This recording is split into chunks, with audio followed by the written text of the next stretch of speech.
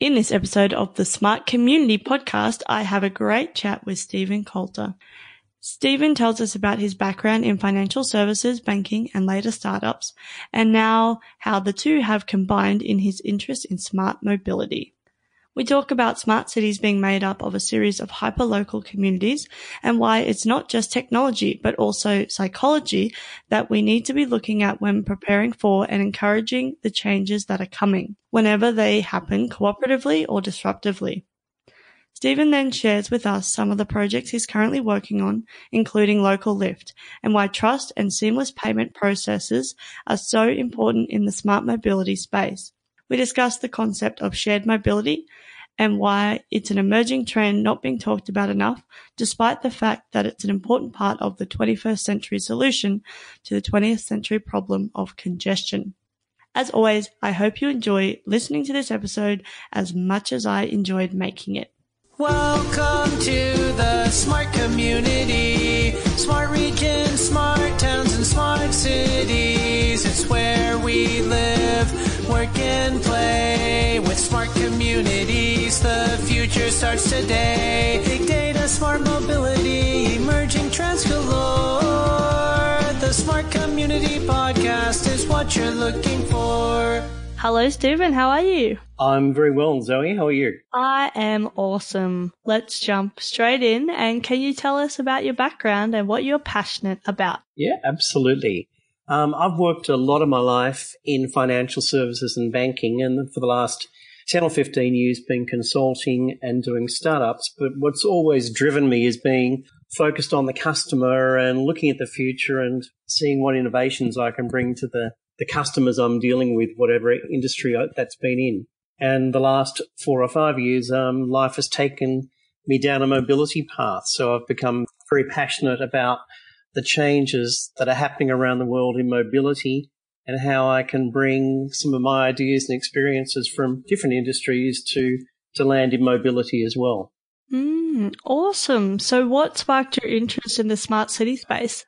I was doing some consulting, and back in banking, I've been in the digital space since the mid-1990s, so for the very early days of the internet.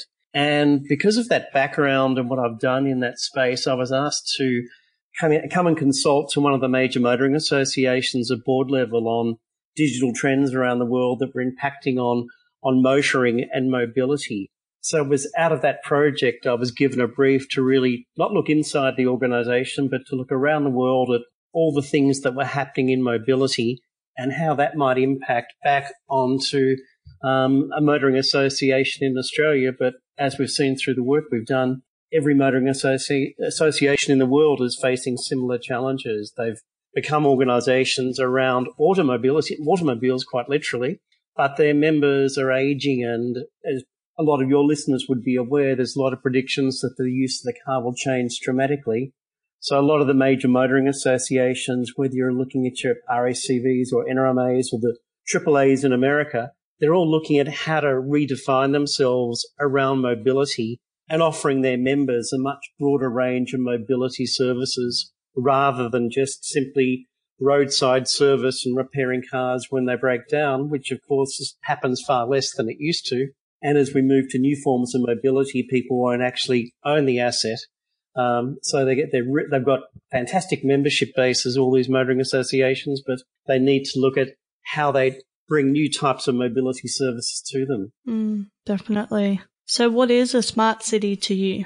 I think a smart city starts with engaged and smart community, because I don't think of a city as a single entity in itself. Living here in Sydney, I'm involved in lots and lots of communities. I'm a surf lifesaver at Manly, which is one community. I've got colleagues through work and projects I do. I've got family. I've got a whole range of activities that I'm involved in, and each of those has a community that, and within those communities there are friendships, there are social activities, but there's also often common locations at common times that require everybody to get to the same place at the same time, which drives mobility. And when I look at smart cities, it's these hyper-local communities that share something important to them in common and that overlap, that collectively make up cities. And I think if a city is really going to be a smart city and bring a lot of the changes we're all hearing about, you have to engage not only at the government levels, but at those multiple community levels, and also with businesses that are connected to these communities that bring all these things together and have the ability to actually generate change. Because I don't think any one party in that equation can actually drive the change without the support of the others. Yeah, I agree. I think you need a community to be able to drive the change, not just one single entity. And I think community, encompasses that collaboration across, the different areas, because a community isn't just a one thought, one mindset. It's all different people from different backgrounds coming together. I think that's really important. Absolutely. So why do you think that this smart city or smart community concept is so important? I think it's really important because it provides a really strong focus for people to come together around the issues which are driving some of the problems in cities, and also to bring them together around the changes required, and gives you a platform to get that collaboration happening between the many parties that are involved. And it's not just about building technology or building new types of mobility, because that can be done. That just takes engineers. But as my business and life partner Christina said, it's technology and psychology that's needed to drive change. So you need the parties coming together, and you need to look at what change is required and what behaviour change that's going to require in people, which is the hardest thing to do. And behaviour change doesn't happen overnight. To come up with a new behaviour, I think the trainers say it takes 3 or 6 weeks for a behaviour to start to become a habit. And for those sort of things to happen, you need to have incentives and disincentives to encourage people to try something new. And particularly when it comes to mobility and you're getting people to maybe get out of the comfort of being in their driver-only vehicle, which is very comfortable, and even if there is traffic, they can do whatever they like in their own vehicle and feel very comfortable. But that's not the way of the future if we're going to make cities more livable and reduce traffic congestion and pollution. So how do you think Australia as a whole is embracing this smart city concept?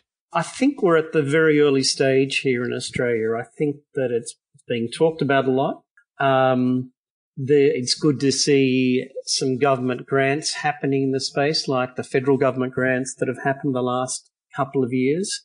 I guess our perception is that it's very early days, and we're at that transition from cities being managed the traditional way to what might be seen more as a 21st century way in managing cities and creating change. And so some of these grants I think are good, but I think cities have had their strategic plans in place for a number of years, and they really need to change more dramatically if we're going to get to a true smart cities situation.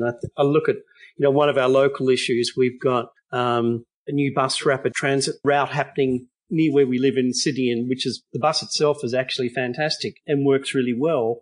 But a car park is being built as part of the solution. And to me, a car park is a 20th century solution to a 21st century problem. We're building a car park which will cost more than $20 million and only house 150 cars, which isn't going to have much of an impact on the number of commuters that catch this bus. That sort of money could be better spent looking at some of the more innovative first and last mile solutions that are starting to emerge in cities around the world, which can drive a lot more behaviour change and convenience for a lot more people than a small car park that's only going to cater for a very small minority. That's one example, I think, of where we're still looking at 20th century infrastructure being built when we're looking at 21st century problems.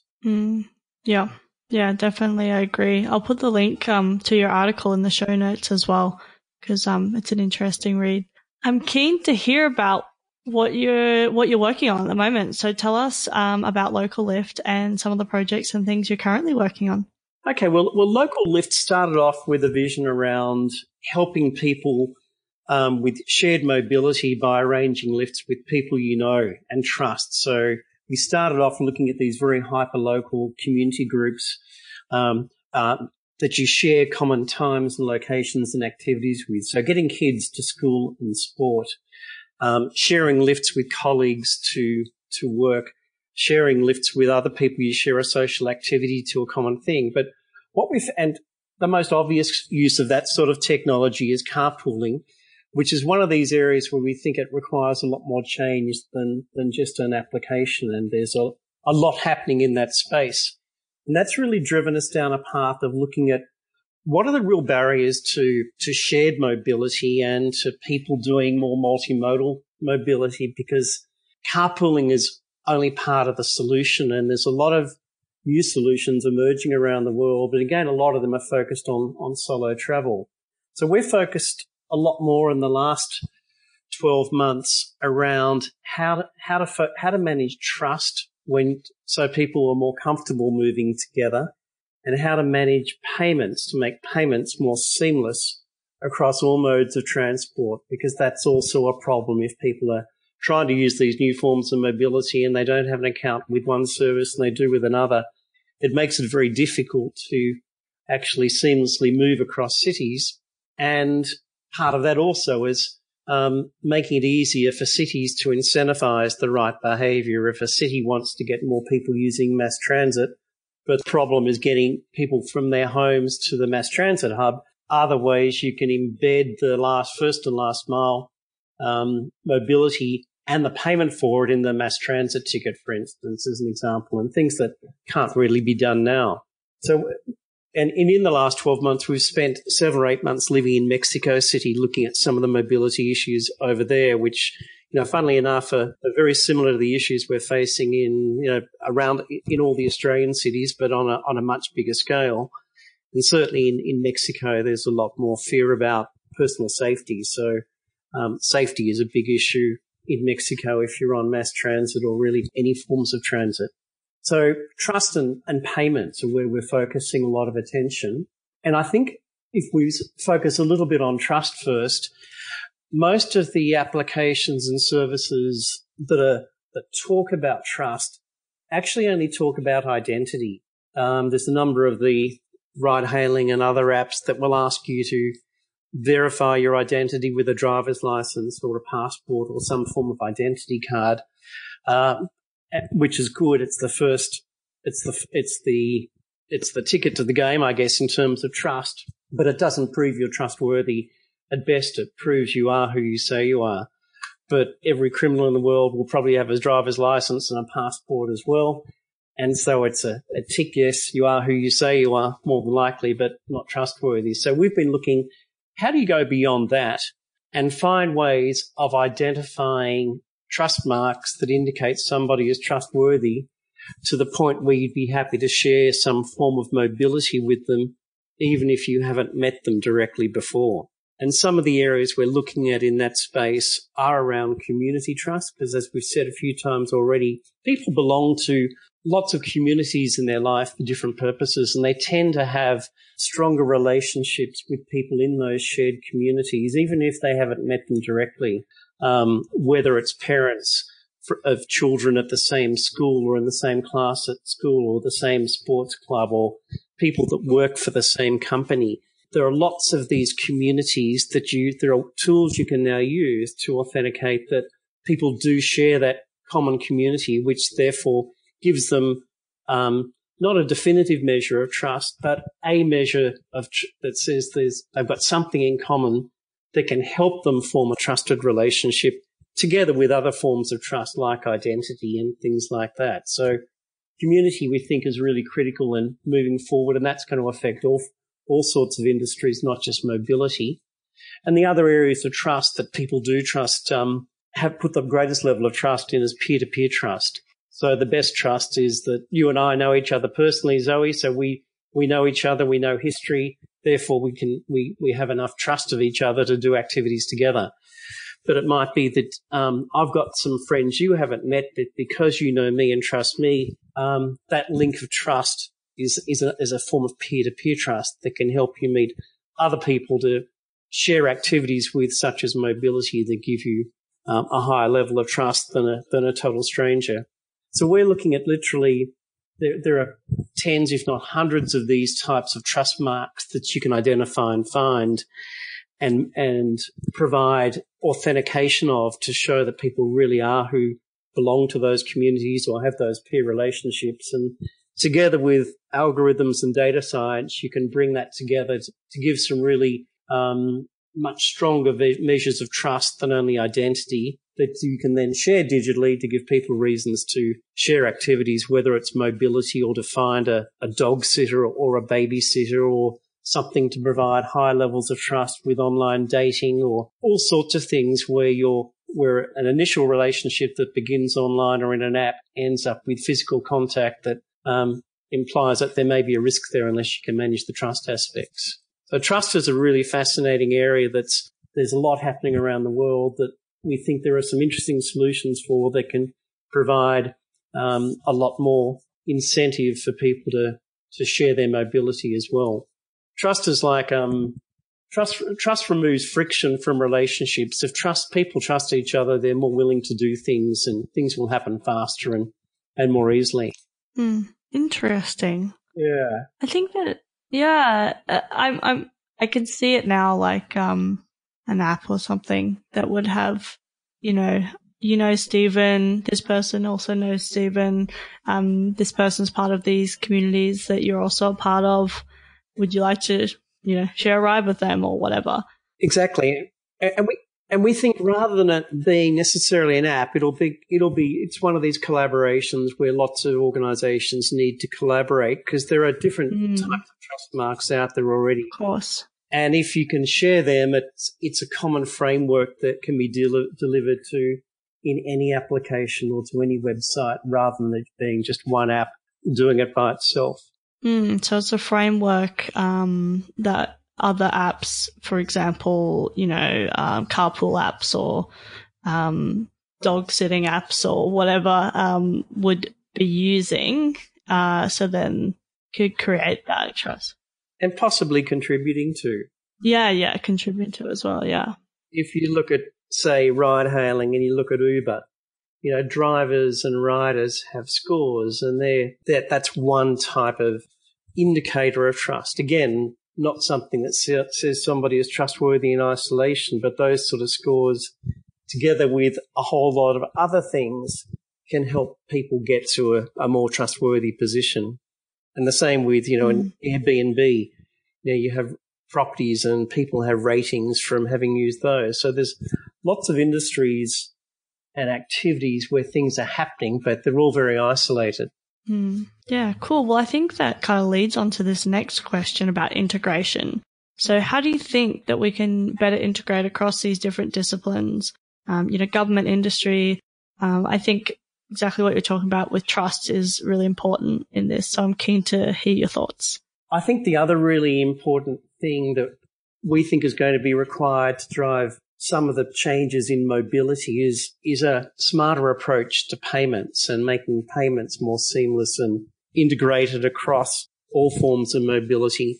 We're seeing lots of things, new forms of mobility happening, particularly in that first and last mile we've mentioned already, such as on-demand vehicles and bike share and scooter share and car sharing and other private operators all coming into that space. But each of them tends to bring their own payment system with it, and you have to join them, which makes it difficult. So you've not only got a payments issue, you've got an interoperability issue. And we think that if we're going to make it easy for people to travel from literally door to door for the entire journey from their home to their office or whatever the activity is, you need to be able to at least position it to the user as a single fare that covers every transport operator they're going to use along that path. So we're looking at ways, I guess, going back to our banking background, about how payments can be integrated and aggregated, if you like, to make it simple for me to say I need to get from Manly in Sydney to North Ryde, and I'll have a journey planning app that tells me I need to do my walking and cycling and ferries and buses or trains, whatever. But it shows me the entire journey. It can give me a single price for the entire journey that makes it easy for me to pay.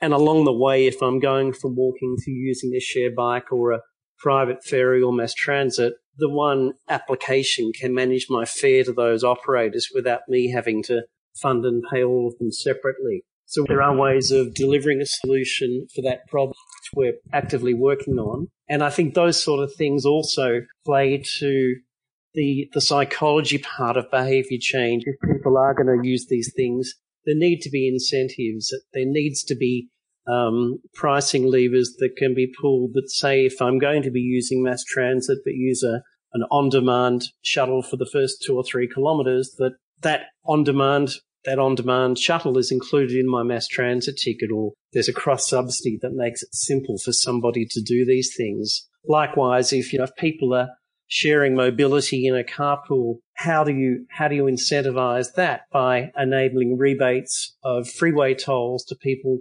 doing shared mobility from carpooling compared to drive-alone people. Or if somebody gets to a mass transit car park, how do you give the people carpooling to that car park a better pricing proposition than someone driving and taking up a car space with nobody else in the car? And by leveraging payments, which are a lot more than just a function, there's a whole lot of strategic capabilities you can do with payment systems. You can provide ways to incentivize that behavior through various carrots and sticks, and not rather than just adding together all the payments into one large sum. Yeah, cool. So bringing together the trust and payment aspect of, having that seamless mobility. I think so. And the trust plays into that as well. If you have this trusted identity, can you make it easy for someone to do a car share or do a bike share, even if they haven't used that operator before?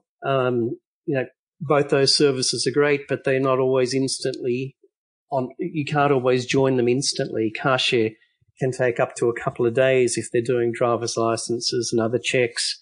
But if you're carrying around a digital credential that says you have a driver's license and you've got a good driving record, you should be able to hire a car instantly, even if you haven't had a relationship with that company before, because you've got a digital credential that says you have the right skills required to hire that car and you have the right payments capabilities to pay them and guarantee payment as well. So we see those things in many cases working hand in hand to give much easier interoperability than what exists now.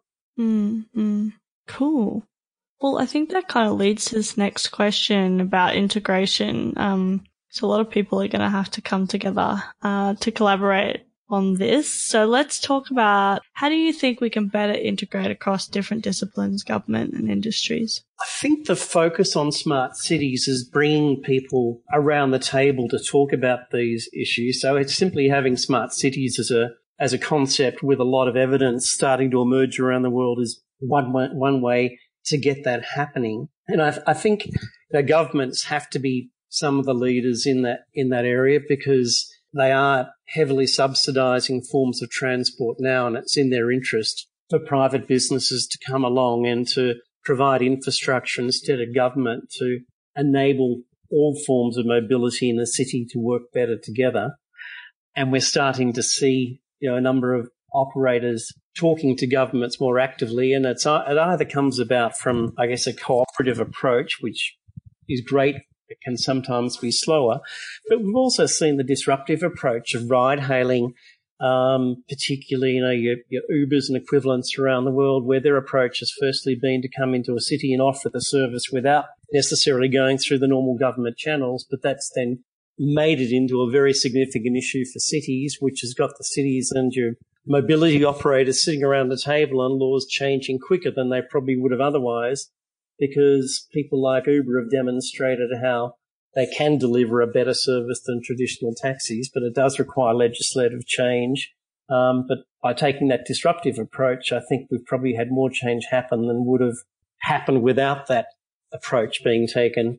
And we're seeing similar things, I think, with bike share and scooter share. And yes, they're causing lots of problems, particularly the dockless systems with the bikes and scooters potentially littering cities, but they're also they're now making those issues that regulators and the companies are looking at far more closely. And you're now seeing cities like San Francisco and New York putting much better regulations and caps around the number of share bikes or scooters or ride-hailing vehicles that can be in those cities that can better help manage some of the issues we've seen happen when it's totally unregulated and disruptive to begin with. I'm keen to hear your thoughts about emerging trends, because I think some of the things you just discussed are some of those. So what do you think that people aren't talking about enough? I still think shared mobility isn't being talked about enough. There are a few groups around the world that have that in their brief, but when you look at most of the mobility trends that are happening, they're still about the technology and they're still about getting these autonomous vehicles out there or getting the bikes or scooters or how are we going to do ride-hailing, etc. And the problems around the world in congestion are very common from city to city, and the solution is on the road already in many cases. You've got literally millions of driver-only vehicles in cities every day with 80% of their seats empty. If we could get people starting to share their mobility with the cars that are already on the road, with the drivers that are already happy to drive them, we can get significant change very quickly without infrastructure spend. But unless we start looking at how to get people more comfortable with travelling together, in the autonomous future, we're simply going to end up with everybody having their own autonomous vehicle and even more vehicles on the road, but just with single occupants rather than driver only. So I think, how do we get people down that sharing path is going to be really important, and trust is one element of it. But there's also the fact that lots of people are simply quite comfortable and they like travelling alone. They can have the music blaring. They don't need to make conversation. I've driven past people in cars in morning traffic putting their makeup on, or they've got their breakfast laid out on the seat next to them. There's all sorts of activities happening in cars that people like to do because they're travelling alone. It's the break between home and work and home at the end of the day. So there's big behaviour change, but how do you start that change? And so trust is one part of it. There are other things that the buzz term we've heard around the world is detour tolerance. People, if they are going to share, they don't have a lot of tolerance for going too far out of their way. So how do you actually start managing that and having better technology that can manage that detour tolerance to within acceptable limits, so people aren't going to be losing 15 or 20 minutes by helping someone else out. If it's only 5 minutes, you'll get a lot more sharing happening. How can governments work and make it easier for people to pick up and drop off people by having safe and designated pick up and drop off areas along busy routes that make it easier for those things to happen? There's a lot of stuff starting to happen in that space. As trust is important, but equally important is detour tolerance and safe pick up and drop offs that are convenient to everyone. Yeah, definitely. So sharing, I think, isn't talked about enough. It's a known issue, but most of the solutions are still predominantly focused on solo travel and engineering of new types of vehicles. Yeah, I agree. I think shared, not even just shared mobility, but the shared economy, the more we share, the more we can utilize our resources more efficiently, and how we're going to do that, like you said, with behavior change and that kind of thing, because people are comfortable, driving by themselves, and it might seem like that's the only option for them. But if we start opening up some of that information that's available, collect the information so that we can open up with what's available, and if it's within their detour tolerance and it's going to save them a lot of money, time and effort, then you've got to start somewhere. And I think that's definitely, I think in the shared space, we're only just at the very start of it. So yeah, in Australia anyway. Absolutely. Cool. It's been so awesome to chat with you, Stephen. I'm glad that we met in person in Sydney the other week, and I'm glad that you could come onto the podcast. I really enjoyed it. Thank you for having me, Zoe. It's been great. Awesome. Now, I only have one last question, which is, how can people connect with you? They can drop me an email, stephen@locallift.net, or find me on LinkedIn. They're probably the two easiest ways and to initially connect. And love to hear from people, because we're really focused on finding partnerships and connections to make this happen, because we can see a lot of things happening in the future, but it's going to require lots of us working together to make them happen. Yeah, definitely. Cool. Well, we'll put the links in the show notes, and people can click away and connect with you. Fantastic. Thanks, Zoe. Thanks. Talk again soon. Okay. Cheers. Bye. Thanks so much for listening to the Smart Community Podcast. Show notes for this episode and all other episodes are available on our website, mysmart.community. If you have any questions for us or any of our guests, you can email hello@mysmart.community or find us on the socials. We are on LinkedIn, Facebook and Twitter @SmartComPod. That's com with 2 M's. If you are enjoying the podcast, please leave us a rating and review at wherever you listen. This really helps us reach more ears, so thank you in advance. As always, I hope you enjoyed listening to this episode as much as I enjoyed making it.